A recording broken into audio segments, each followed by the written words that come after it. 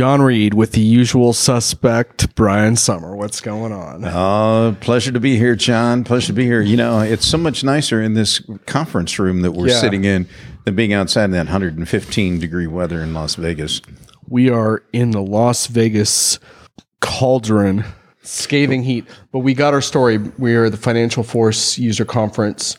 This is the first time they were foolhardy enough to invite media and analysts. And they invited a pile of them, a good 30 or so industry analysts. A lot of VIPs, I would say, too. They got a good crowd of crotchety, interesting characters here. Yes, I would say they're going to get more than they bargained for, I'm sure. Yeah, speaking of which, here is your no-holds-barred rundown of what we learned the last couple of days. But why don't we back up just for a sec, just for those who aren't intimately familiar with Financial Force. What would be your sort of short version of what the company's all about? Okay, so this is a company that several years back, Jeremy Roche and a few others at Coda, a name that many might remember from the 1980s, they fell in love with the new platform that Salesforce.com has. We know it now as Force.com. And they thought, let's try and build an accounting system like Coda on this platform. And in just 30 days, they had a somewhat functioning accounting system. And 90 days later, they actually had an application.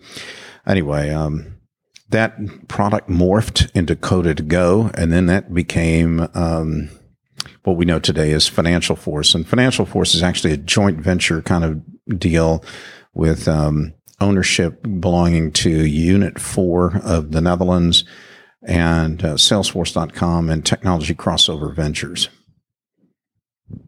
And it's no longer the only, if we call it Cloud ERP, just for the sake of being generous with the term, because so many vendors are in that space now that don't resemble each other. Mm-hmm. It's no longer the only Cloud ERP on the Salesforce platform. There's a couple others. Yeah, I mean, you got a lot of... You've got some pure play HCM vendors like Lumes and Fairsail. You've got you got manufacturing providers like Canandy and Rootstock, and on and on and on. Yeah, so that platform has become very prolific in the number of application products that are out there today. And Financial Force is trying to excel by serving the needs of, in particular, finance users, but also professional services. Professional services automation is a big. They talk a lot about, this week they talked a lot about they want to be the number one cloud ERP for the so-called services industry. So they're trying to look ahead to what the next generation service industry might look like, everything from revenue recognition to cloud-based operating models, kind of in the era where it's sexy to say that everything's going to be a service, right? So even if you're a manufacturing company, you're probably going to start selling all kinds of services associated with that which you manufacture. Or you're going to make the products that you make, you're going to turn them into services just by providing. You don't sell turbine engines, you sell uptime as a service or power generation as a service or whatever it is. And Financial Force wants to be all over that business. That is correct. Their pitch. Yeah. Yep. So how are they doing?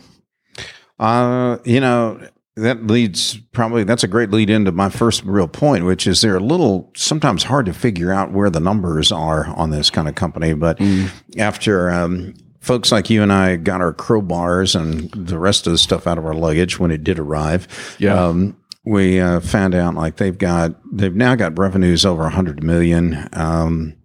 They're experiencing 40% year over year kinds of growth rates. Customer count, I think now is up to 1,350, I think, for total customers out there. Interestingly, when I was chatting with the CFO, he commented that customer account numbers kind of temporarily kind of flatlined a little bit because the mix of who they're selling to has changed. Growth is going up and usage and other, cloud stats are going way up, but that's because they're getting bigger customers into the mix as maybe some of the smaller startup kind of firms in the past may be either falling off or just growing themselves. Which is what we see a lot in the cloud ERP space with vendors that get more clarity around the market they're targeting. And I ended up dinner with the CFO last night at our part of the table. I think you were across the room somewhere. Mm-hmm. And he was saying we learn a bunch from customers every year. I said, what did you learn this year? And he said, well, we learned that a lot of our professional services automation customers, they're a little more upmarket, and they're kind of demanding about like a lot of features they want to see in the product. Here's what we need. Whereas a lot of their finance customers are maybe a little more lower mid-market, and their journey is more about learning how to run finance at scale. So they're more like, wow, you have this feature. I didn't even know how to use that. I think they're also figuring out what their customers need, which is kind of part of what they're doing right now, is to clarify who they're serving. And that who they're serving, my shorthand for that is, what is the ideal customer profile? Mm-hmm. And I think in the past, it was pretty much anything that moved. And today, we got a lot of focus, discussion going on at this show about who is that ideal customer. I think it still needs some clarifying, but it's clear talk like their new CMO, Fred Studer, and their the CEO's new and so forth, that clarity, I think, is a critical thing. Which, because I kind of stepped in it already, let's just talk about this one thing. There are a lot of new faces here at Financial Force. And it's a transitional time as the new leadership comes in who have new ideas and everything else about where they're going to go. But I think a lot of this transition is more oriented around really cranking up the growth engine. And if we heard anything from their CEO and others, it's the company's all about focus as it starts to move through a new kind of execution plan moving forward. And that ties in with some of the big news announcements from the conference, right? Particularly their ADP news announcement, which is a pretty big shift for them in strategy. That's a big one. I mean, let's go back. Let's get into the Wayback Machine. Yeah. And go to back to November 2013, when in a 1-2 punch, Financial Force bought 2 Force.com built products. One from Less Technology in the supply chain management space, and another one called Vana that was a human capital product. The company put a lot of investment, I know for sure, in the Vana product, and built out a lot of the additional functionality to round out the HCM suite. But right now, the company, I think, has decided that going into supply chain and HCM and all this other stuff, and having PSA and core financials is maybe a bit too wide for what they want to accomplish today. And do they really need some of that if the focus is going to be on a services kind of business world? And that, I think, was the catalyst for why they decided to do the deal with ADP. I'm not convinced, though, that the ADP deal, it's so new. I realized by the kinds of questions that folks like you and I were peppering management with, they don't have all the answers yet on how they're going to do all the integration and where the boundaries are going to exist on the data model, particularly with regard to things like the recruiting, staffing, training, and so forth of professional service people. Is that going to be a PSA set of functionality, or is that going to be in the HCM solution if it's actually supplied by ADP? Yeah, I mean, one way I kind of think about this is that no business decision around strategic direction comes without risk, right? There's especially good decisions, they tend to invoke some risk. And in my mind, the risk of the decision around ADP, it's a risk around, okay, so we're not going to prevent kind of a coherent, they made a point of saying we're not Workday, right? So in other words, we're not going to build an organic HCM financial solution that's all one sort of coherent feel. Like, that's not what we're going to do. We're going to focus on this one piece that we think is particularly important. And as a result of that, not only the ADP thing, but to your point, a lot less talk about supply chain as well, right? Mm-hmm. Really focusing in on professional services and finance as really where they want to be. And that's the risk they're taking. And it's going to take time, I think, to see if that ends up being their best decision, but that's the one they've made. Yeah. And I mean, let's also look at the target date for when they would get any kind of final move off of customers over to the ADP solution. Right now, that's only like about 175 to a maximum of 200 customers. But that I think they said 2023, right? Or 20? Yeah, I heard 2022. But 22, right? Okay, so that's 5 years from now or more, and I think lots of things could change. ADP could change. Financial Force could have a change of heart or change of mind. Customers could get in the mix of it. That's not to say that I have qualms at all about them doing business with ADP. Not at all. It's just that the integration, I think, is going to be something that they're going to find out is probably a little more work and thought has to go into that than maybe what one might think at first blush. Yeah, I think that's pretty much the core of it. And I talk with one customer that is still absorbing the news because they had made the decision about a year ago to go with, they liked the whole ERP play of combining HCM. So they had the HCM from Financial Force, and they're a little taken aback. I mean, it's news, right? And they didn't necessarily say this is terrible or this is great, but they said it's going to take us some time to think through this and how it affects our plans. And that's to be expected. And I think it, like I said, it remains to be seen if indeed, Financial Force ends up stepping out in front with their ability to create this new services economy model, then maybe it's no looking back. Maybe they'll be fine. Yeah.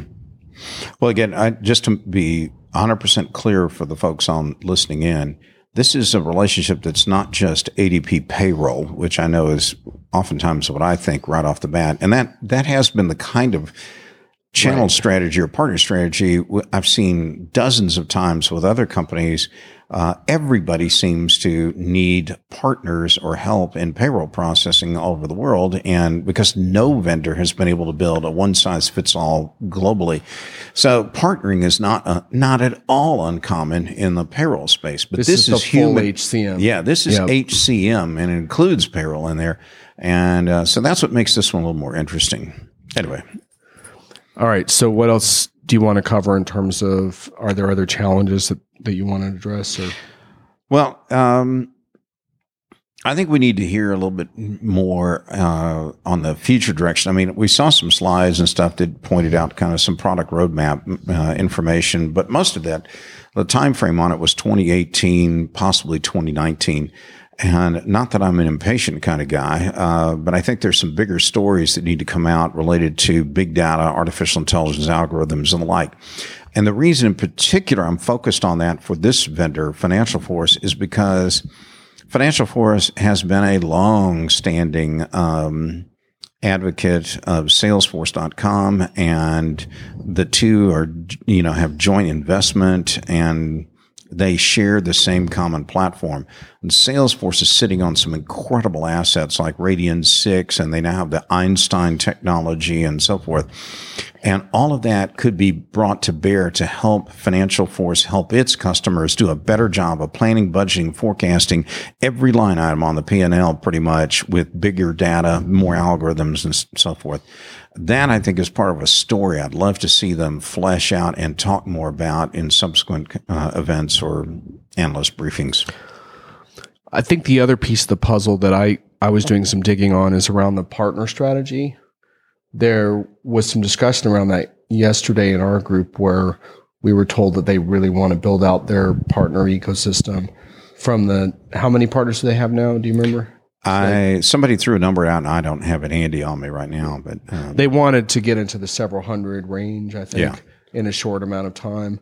And there was a partner panel, and some of the talk on the panel that I heard was a little bit old school to me, as far as had an old school ERP implementation vibe to it. And I was looking for a little more discussion of sort of the next generation partners that I'm looking for, which are partners that what I think of as a cloud partner is thinking in terms of, for example, being able to quickly develop apps that customers need in-house.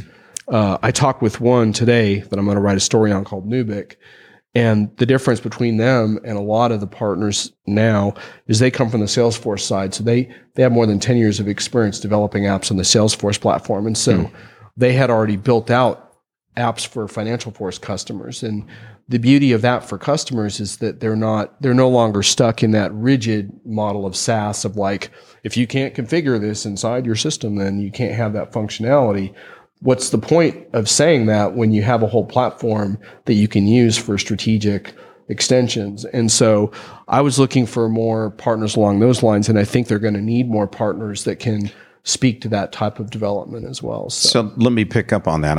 I think you're onto something very important. I did meet some of the other partners here, and I think they were probably more along the lines of the Nubix kind of cut of cloth, which is a good thing to see. Even Apereo was here. Right. If I could reframe it a little bit, what's desperately needed in these cloud spaces are both vendors who understand that the customer experience must be outstanding, not just during the sales process, but all the way through the implementation and even all the way through the end of life when you've dealt with all the continuing integration hiccups that happen along the useful life of the solution. That means that you don't want an integrator who's trying to drive big implementation fees. You need somebody who's really smart, clever, knows how to get this stuff in and gets it done in a way that makes the experience so wonderful that no one will quit or drop off or contribute to the churn problems that vendors have on the revenue rec. Related that, and we didn't really hear a lot from management about what they're going to do to make that customer experience still happen. Although in private conversations I had with a number of them, they all acknowledge that's important and they're absolutely focused on it. I think we're going to want guys like you and I are going to want to hear more concrete kind of proof points on that moving forward. Yeah. The other thing is I think, and we didn't see a lot of this year, but I think we'll start to hear more next year from them on vertical focus as well. Mm-hmm. They have some natural verticals that play well to their PSA strengths, but that I think will probably inform their partner strategy as well, right? So they were talking about obviously software and high tech is a sweet spot, but there's others like healthcare I know they've been looking at. So it will be interesting to see where they go there. There's tons of them. I don't think there's a shortage of verticals. I think they're going to what's really needed is like you said, the vertical expertise, KPIs, metrics, big data, whatever kind of stuff that's going to help drive deeper kinds of operational insights and value that are going to make these organizations succeed that use this kind of technology. I interviewed a number of customers. I have more to go, but one of the themes, the big thing I hear a lot about in terms of benefits has to do with more visibility into data, single source of truth. And it seems like that's what companies are struggling with the most, is trying to make informed decisions around what's happening and the inability of so-called legacy systems to allow them to do that, right? And well, then they want to see it in real time. Right. Yeah. I mean, in fact, anyone listening on this, if your company still has like monthly feeds, right, or weekly feeds, whatever, boy, you are way behind. And worse, if you have to go to another system and do an extract file and then reformat it so that you can then input it into another system, you're 20 or 30 years out of date.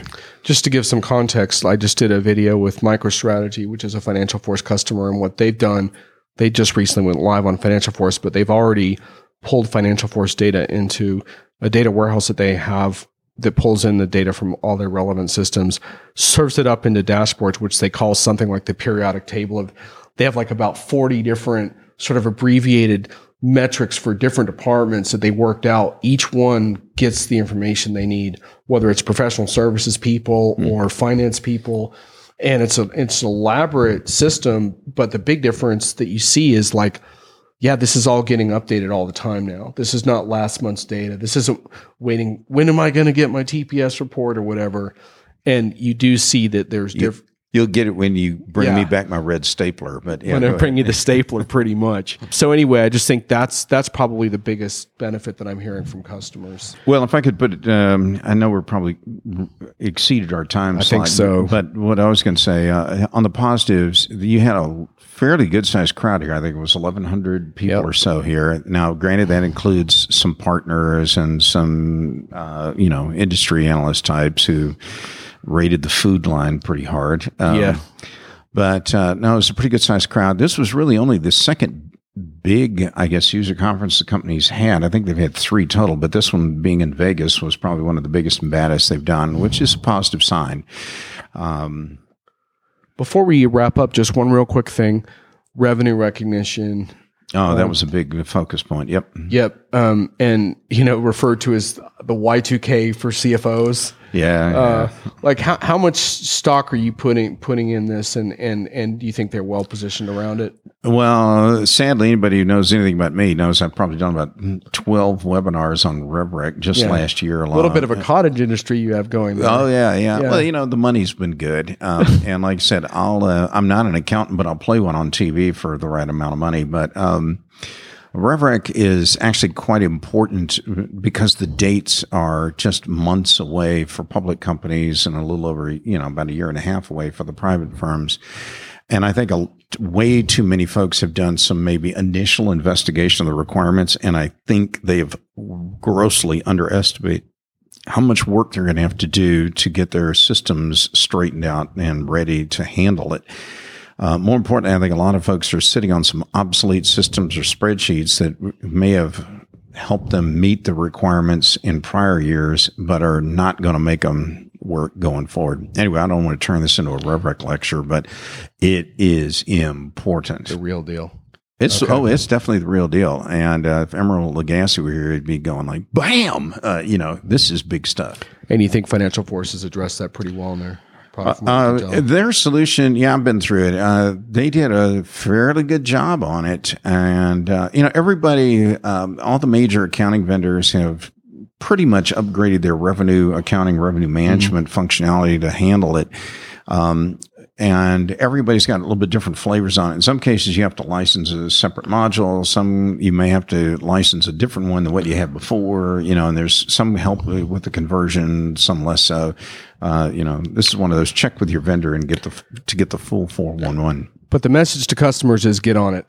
Yep. Oh, yeah. Get on it. Okay. Speaking of get on it, you're going to have to get on a plane. I hope you don't get stuck on the Las Vegas tarmac because that thing's about to melt. Oh, it's going to be good. I just want to make sure that when they pull the back on the yoke on that old crop duster, that the tires don't stick to the asphalt. Yeah.